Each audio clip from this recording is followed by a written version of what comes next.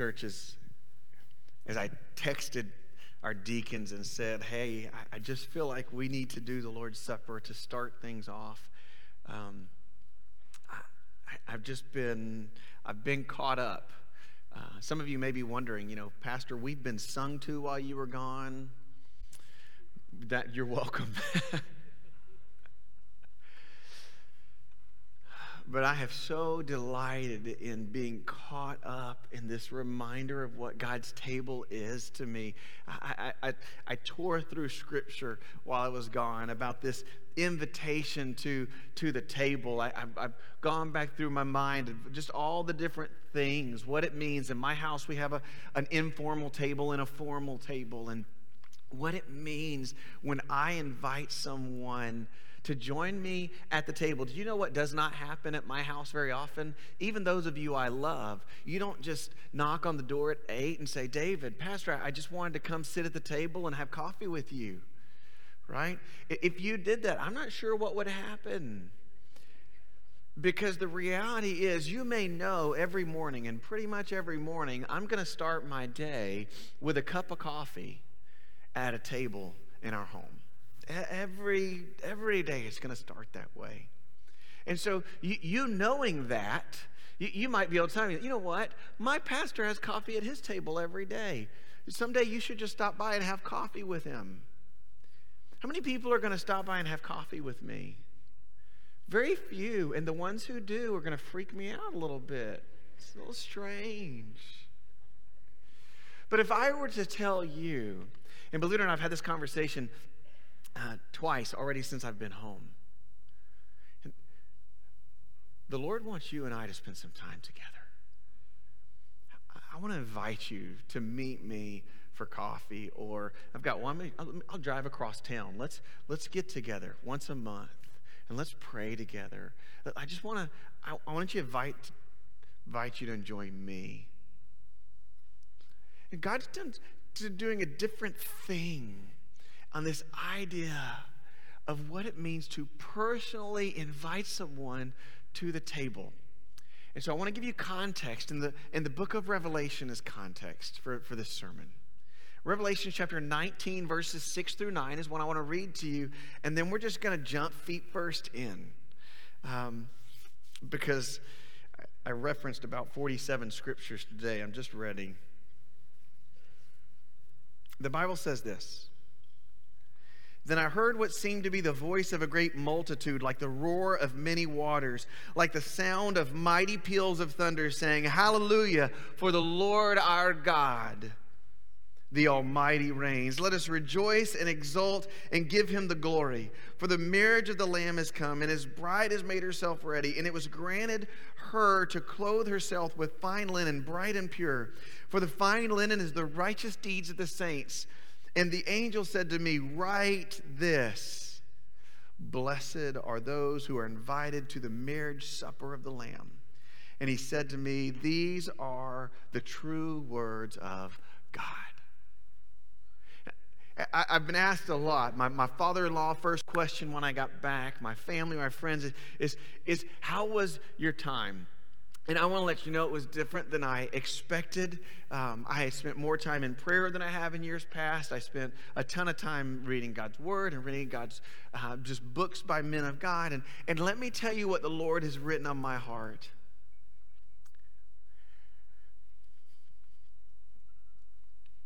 I am more smitten by eternity than I have ever been. I've been caught up reading the Old Testament about the return of our Lord.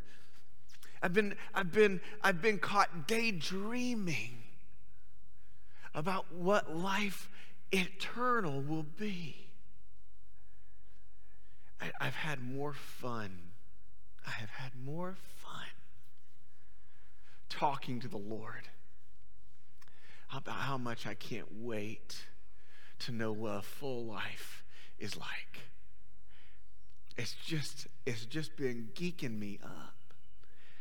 It's not a plan, it's not a path. But as I have been captivated by the Lord, captivated by this, I find myself in Revelations 19 where it says, blessed are those who are invited to the marriage supper of the Lamb. And let me tell you what, I have just felt blessed because I am going to that table. I can't wait for it. It has nothing to do with togas, harps, or clouds. None of that's in there. What I have been just wrapped up in is this joy of eternity. I was visiting with someone the other day about this, and I shared with them, before I got married, I was like, Jesus, would you please just wait to return until I got married? And then I got married, and it's wonderful. And then it was, Jesus, you're so great. Would you just maybe wait till I have kids? I want to experience what it's like to be a father. And then I have kids. And there was a time where I was thinking, Lord, I would love to see graduations and weddings and that kind of stuff. And that's in there. And really, over the last few months, but in the last few weeks, like, here's the problem with that. I would invite you to my child's wedding with great passion because I know what a celebration it will be. I would invite you to my family's birthday parties because I'm so excited about who we're celebrating. When I have grandkids, if the Lord doesn't return back, you will see them every phase of their life because I will be so smitten with them. But they are nothing compared to the joy and the life of being one with Jesus Christ for all eternity.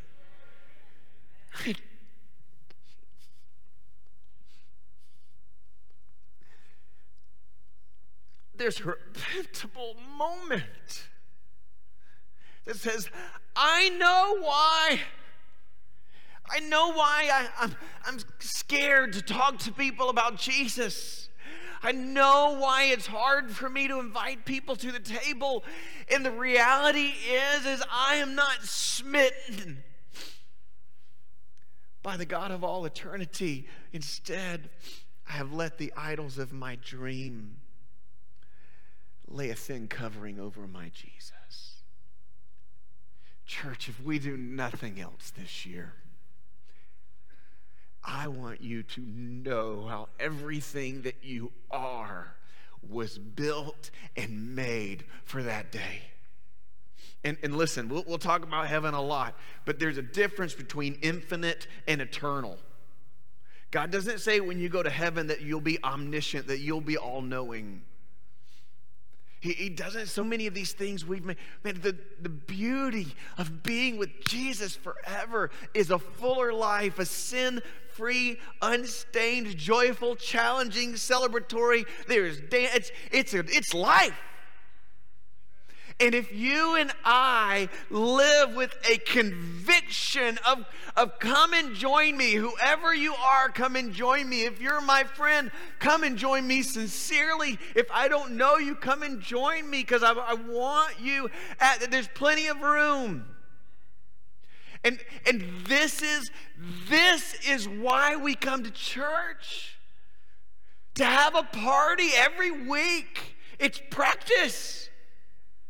You know, some of you are like, man, that's a different experience. I know. Check it out. Listen. Revelations 19, verse 6. Read along with me. This is what the Bible says. It says, and then I heard what seemed to be the voice of a great multitude, like the roar of many waters, like the sound of mighty peals of thunder, crying, hallelujah, for the Lord our God, the Almighty, reigns. Listen, if you and I want to know what a life of true conviction caught up in Jesus Christ, it begins with a spirit that is set on being validated, having validation in our life. See, what John writes here is this picture of him saying, this is what I heard, and he writes it in the time of Rome. the emperor of Rome had just proclaimed one of his titles, the Lord our God. And what John is writing, exiled, is saying, you can exile me, you can kill my friends, you can do whatever you want to do to me, but let me tell you, most of all, the Lord our God, you are not hit, the Almighty reigns. It's this stamp of validation. Who I am in my heart will not be denied in being seen in this world. I don't care who you are. In church, when John writes this, not only does it take the confidence of saying this will offend the emperor, but he says the Lord Almighty reigns. The word Almighty, it literally means the one who controls everything in his hand. The one who's over all. There's nothing. How do we live with conviction? We have to start by believing what we are saying. Do you believe that the Lord your God holds and controls everything? Do you believe that? Even when he doesn't make sense, do you believe that? I was running, and by running I mean run walking. Christy saw my splits, and she didn't call it running, but I called it running. And I had my earphones in my ear, and I would walk a circle. It's about a mile and a third circle every day. I'd walk it 3 times and call it good. And instrumental music in my ears, and I would just pray for you, pray for my family. And to walk 4 miles took me about an hour. You can decide if that's running or walking to you, but that's how long it took me. And the first day, I've got my earphones in my ear, and it's kind of a secluded road I'm on. I'm just listening to instrumental music and praying, and the Lord says, David, raise your hands and worship me. So I'm a little bit Baptist, so I do this. Like, Lord, I love you. You are so good. And he said, David, raise your hands and worship me. And I said, Lord, I know what's going to happen. I'm going to raise my hand, and a car is going to drive by me. And they're just going to think, what a weird kook, whatever, and raise your hands. And so I raise my hands. I'm walking, like I'm fast walking. It's like this. It's not like slow. I'm fast walking like this, and I'm praying, and then I'm like, okay, I did it, Lord. And I did this, like, keep your hands up. And I'm like, Lord, okay. And so I just start talking out loud. Lord, you are good. You are sovereign. Jesus, thank you for my life. I'm on this abandoned road and nowhere, so fine. It's in my ears. If a car passes me, they can't hear me. I'm proclaiming Jesus Christ. And after a few minutes, I put my hands down, take my earphones off, and there has been a man following behind me for at least the past 5 minutes. And I'm like, Lord, you wanted me to validate you in his presence. He's like, you're a slow learner. Just follow me. Just follow me.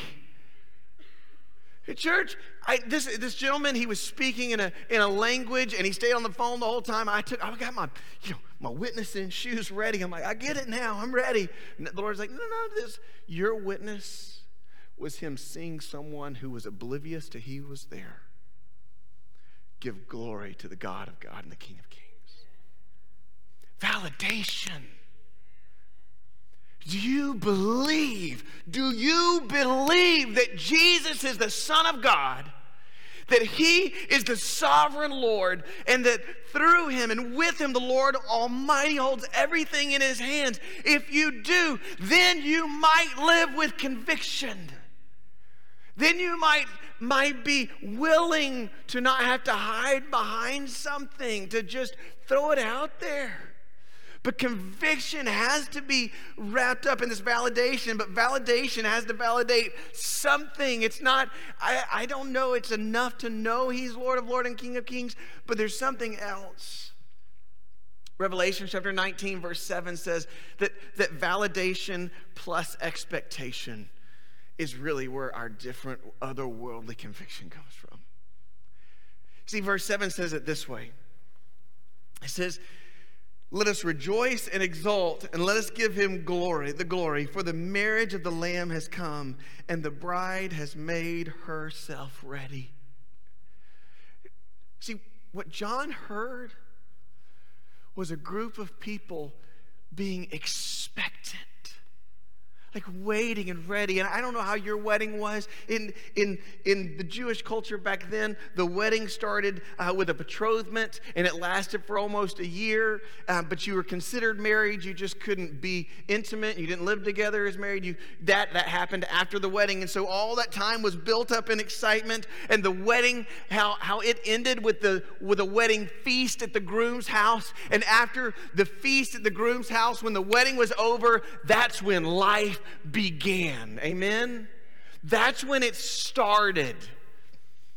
And so this idea of marriage is this two-phase process. And what they're saying here is there's an expectation. If you are in a relationship with Jesus Christ, if you confess him as your King of Kings, your Lord of Lords, if you're doing that, then you have to understand you are living in this betrothal period, expecting, can't wait for the wedding feast of the Lamb, because that's where it starts. That is not where it ends. Isn't that crazy? That's where it begins. Listen, I know at my wedding day, at the end, I was too rushed. I didn't want to sit down at a wedding feast. We had wedding ice cream and deuces. We were out. I couldn't wait for life to begin. That's expectation. You see, in Isaiah chapter 25, we get this picture of expectation. We get a glimpse of what this wedding table will be like. It says, on this mountainside, the Lord of hosts will make for all the people a feast of rich food, of well-aged wine, of rich food full of marrow, of aged wine well refined. And he will swallow up on this mountain the covering that is cast over all the peoples, the veil that is spread over all the nations. He will swallow up death forever. The Lord God will wipe away tears from all their faces. The reproach of this people he will take away from the earth. For the Lord has spoken. Write it down. This is expectation. We have allowed a false understanding of eternity with Christ to keep us quiet. And if you and I are going to live with conviction, one, we have to believe it, validation. But two, we have to live with an authentic expectation. I spent so much time in the Old Testament in the prophets. And every time the prophet would say to his people, you're sinning against me. I'm going to discipline you. I'm coming to judge you. He would always sneak in, but there will be a day. There will be a day when children dance in the street. There will be a day when you will see the Lord singing over you. There will be a day when the King of Glory will come down. He will renew. He will restore. It's full of imagery. If you want to know a glimpse of eternity, just read Scripture. Don't guess. You don't need a book. You just let the Lord's word speak to you. Do you have an honest expectation that life with Christ is going to be so much more? Not simply better, but more than it is now. How many times have we allowed TV, movies, to create the most boring, utopian, sin-free society? I would rather be burning in hell having a good time than bored in heaven forever. Hey, note to self, read your Bible. Eternity, life with Christ, the wedding feast is where it begins. The adventures that you're going to live, the way that we will engage, how we will celebrate, enjoy. If you're a fisherman, it talks about you'll cast your net and fish will be full. I don't know how that looks, but that sounds fun. I don't even like fishing. I just want you to see that perfect eternal life that awaits you after we eat that wedding supper is the beginning of the best. Do you live with that expectation? Or have you just bought into this is the best and then it will be good and boring? If that's on your heart, you are not going to live convicted for Christ. And you're missing out. Because the marriage feast of the Lamb is where it starts. It is what they're looking looking for in Revelations. So if we're going to live with conviction, there has to be validation on our belief. We have to live expecting reality, expecting more, which is truth. But we also have to live in preparation. Listen to your Bible. Verse 8, Revelation chapter 19. It was granted to her to clothe herself in fine linen, bright and pure, for the fine linen is the righteous deeds of the saints. The Bible says it was granted for us. In other words, you and I have the opportunity. God has put it down before you to clothe yourself so that you will look fine for that wedding party. Isn't that amazing? Like you don't have to worry, ladies, about what to wear. He's put it out before you. It's a fine linen, this beautiful thing. Men, you're going to look so amazing. How? Because you will be clothed in what He gave you. You don't have to look through your moth-eaten closet of life. You don't have to say, well, God, I hope I get in smelling like smoke as long as I get in, if you'll accept me. That's not what preparation is like. It's the righteous deeds of the saints. And God gives them to you. Ephesians chapter 3, verse 2, verse 10, sorry. It says, we are His workmanship, created in Christ Jesus. Well, now check this. Ready? Sorry. For good works, which God prepared before that you should be able to walk in them, or that you should walk in them. You're God's workmanship, created in Christ Jesus, to do good works, which God prepared before. In other words, Jesus has laid out righteousness before you. Why? So that you can prepare. It's like dress up in a manly way, but follow me. It's knowing I'm ready. It's making sure that your feet are shed with preparation for the gospel. It's the helmet of salvation, the breastplate of righteousness, the sword of the Spirit, the shield of faith. It's so much more.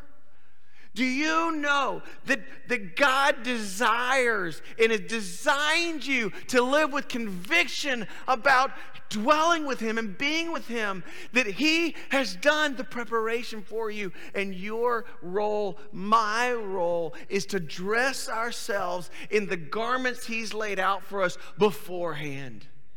You say, what are the righteous deeds of the saints? 2 Corinthians says it this way. 2 Corinthians 5, verse 16. From now on, therefore, we regard no one according to the flesh. Even though we once regarded Christ according to the flesh, we regard Him thus no longer. Therefore, if anyone is in Christ, he is a new creation. The old has passed away, the new has come. All this is from God. All this is from God, who through Christ reconciled us to Himself and gave us the ministry of reconciliation. That is, in Christ God was reconciling the world to Himself, not counting their trespasses against them, and entrusting us the message of reconciliation. Therefore, we are ambassadors for Christ, God making His appeal through us. So we implore you on behalf of Christ, be reconciled to God. For our sake, He made Him to be sin who knew no sin, that we might become the righteousness of God. Did you catch that? Jesus came, He lived a perfect life, He died on the cross so that you might become the righteousness of God, so that you might be able to see the righteous things that God has put out for you. What are the righteous things of God? It's for you and I. This is it. You ready? It's for you and I to invite people to the table.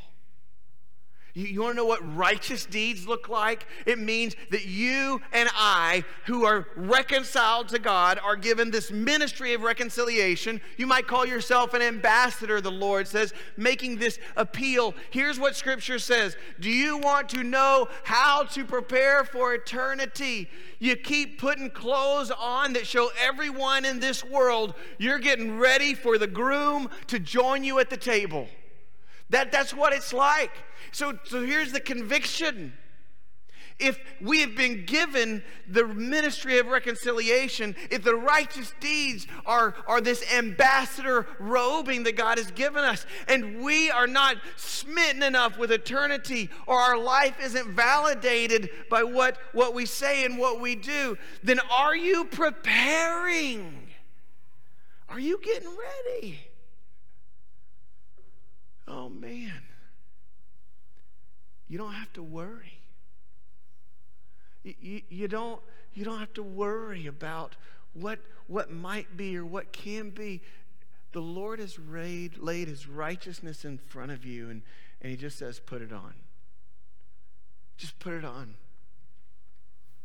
And you invite people to the table. You invite your husband to the table. How do you do that? You put on your wedding. Listen, check this. Anyone ever have a daughter? Yeah? Check this. You still have a daughter, maybe. Did you ever get her dressed up for church, and that was the day they did watercolors in children's ministry? Yeah. It's like the perfect dress. You chose white for a reason. She just looks so beautiful. And you said, oh, those weren't your play clothes. Those were your good clothes. Why? Because we treat what is set apart for special different than we treat the common. So how do we live out this preparation, this ministry of reconciliation? We put on the righteous robes of the Lord, and we honor Him all the time that we're in it, not because we can do it, because He set us apart for it, because we want everyone to know they're invited to the table. Why in the world would I want to lose my temper at someone that I was trying to invite to be my friend for eternity because of Jesus Christ? Why would I look or act like I'm better than someone else? Why would I judge someone based on their socioeconomic world or whether they smelt like I want them to smell, whatever it is? If I'm trying to get them to be clothed in these righteous works that Christ prepared for them, if they might just put them on. You have to invite them in. In Luke chapter 14, Jesus tells a story about a king throwing a party. And he sends his servants out. And he says, hey, listen, go and get the land, these group of people. Doesn't tell us who they are, just a group of people. And the group responds back, man, I can't. One guy says, I bought a field. One guy says, I just bought some oxen. And another guy's just like, I got married, I'm out. And the master is so upset. He's so put out, so to speak. And he says to his servants, here's the deal. I know what they're missing. I don't want anyone to miss. You go invite everyone you can to this wedding feast. You go do it. And they invite everyone they can. They say, Lord, there's still room at the feast. There's still room at the table. He says, well, then you go out to everybody. And this is what he says. He says, compel them to come in. Compel them to come in. You see, you and I are the called and the sent. How do you compel me? There's two ways to compel people. One that's authentic and real and one that's horrible, right? One way of compelling people tends to be how we compel people to church, or I was talking to someone about getting involved with what their church was doing. One way is to say, listen, things are so bad and so horrible, we need you. Right? Listen, things are so bad, so horrible, if you don't come, no one comes. Lord, before I die, I just want one person to come to know you. On my deathbed, Doc, no one's ever come to know you. know the Lord through me, and so it'd make me happy if you just say yes. Do you know how compelling that is? Like negative. Do you know how compelling it is when I tell you, hey, you need to know the life-changing Savior that I live with and I live for, and I can't wait. And I want you to see what I see because He's given it to me. And then I go and live just like everyone else in the world. At Disciple Now, I get really excited, but tomorrow, if it's 4 letters, I'm in. If it's cutting someone down and gets me ahead, I'm on. That doesn't compel anyone. How would you compel someone to come to? I'll tell you how I compel. If I'm inviting you over for fajitas, I'm saying, would you come for fajitas? Because, listen, we have this marinade that's amazing. It's got cilantro and crushed garlic and olive oil. We put some cumin in there. We put a little bit of salt, a little bit of pepper. It's a little red pepper in there. We marinate that stuff all night. We cook it on the grill real slow. Christy, she has made this cake. It's amazing. It's just chocolate on chocolate on chocolate. And you need to come, and we're going to hang out and play and bring your kids. We're going to have the best time. I'm just so ready. You want to come to join me? You know what I don't say? I say, hey, we're cooking. I'm not that good of a cook, and I don't really have a place for you to sit down and don't really want to spend time with you. But you know what? I feel like I'm obligated. I'm your pastor. Which one compels you to join me? How are you, in the righteous robes of Christ, compelling people to join you at the wedding feast of the Lamb? My fajitas are garbage. My presence is worthless because that wedding supper kicks off forever. Are people seeing the joy that has captivated your life and changed you? Are you living in preparation because you expect what Christ said to be true? Revelations 19:9 says, write this: blessed are those who are invited to the wedding supper of the Lamb. And then he says, these are the true words of God. He provides the affirmation. You don't need to look to your husband, your wife, your child, your pastor, your friend. I don't need to affirm you. The Lord is your affirmation. If you are smitten by Jesus and you look a little bit crazy and people are telling you you're a little bit extreme, you're a little too excited, you look to Christ for affirmation. You have been invited to the wedding feast of the Lamb, and in Jesus Christ, if you've accepted the invitation,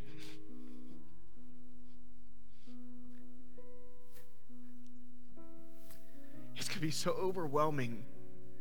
It has nothing to do with me not wanting to be there without you. I just want you to experience what I know I'm going to experience, and I'd love to experience together. Come to the table. Let's pray. Father God, we love you. Oh, Jesus. Lord, would you let us be a people who live with conviction, with conviction, knowing that now is preparation and that the wedding feast kicks off life.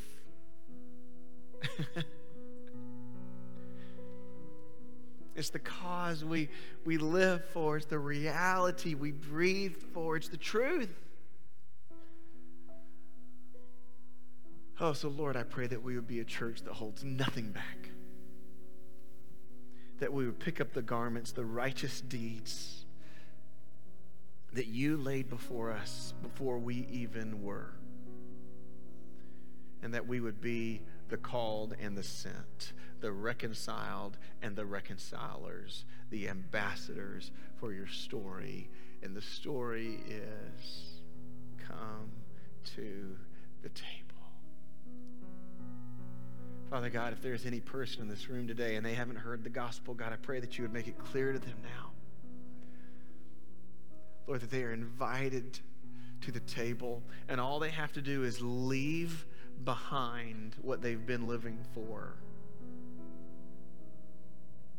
and receive you as the Almighty God, the Lord of Lords, the King of Kings, and know that through Jesus Christ, Lord, you have bathed them and you will robe them in righteousness. Because just like the master said to his servants, it doesn't matter where you've been. It doesn't matter where they are. Just tell them to leave. Compel them towards the table. Father God, as your people, would you give us a heart? Would you change us? Father God, would we not leave this place with the same amount of vigor as we walked in? Would you amplify it?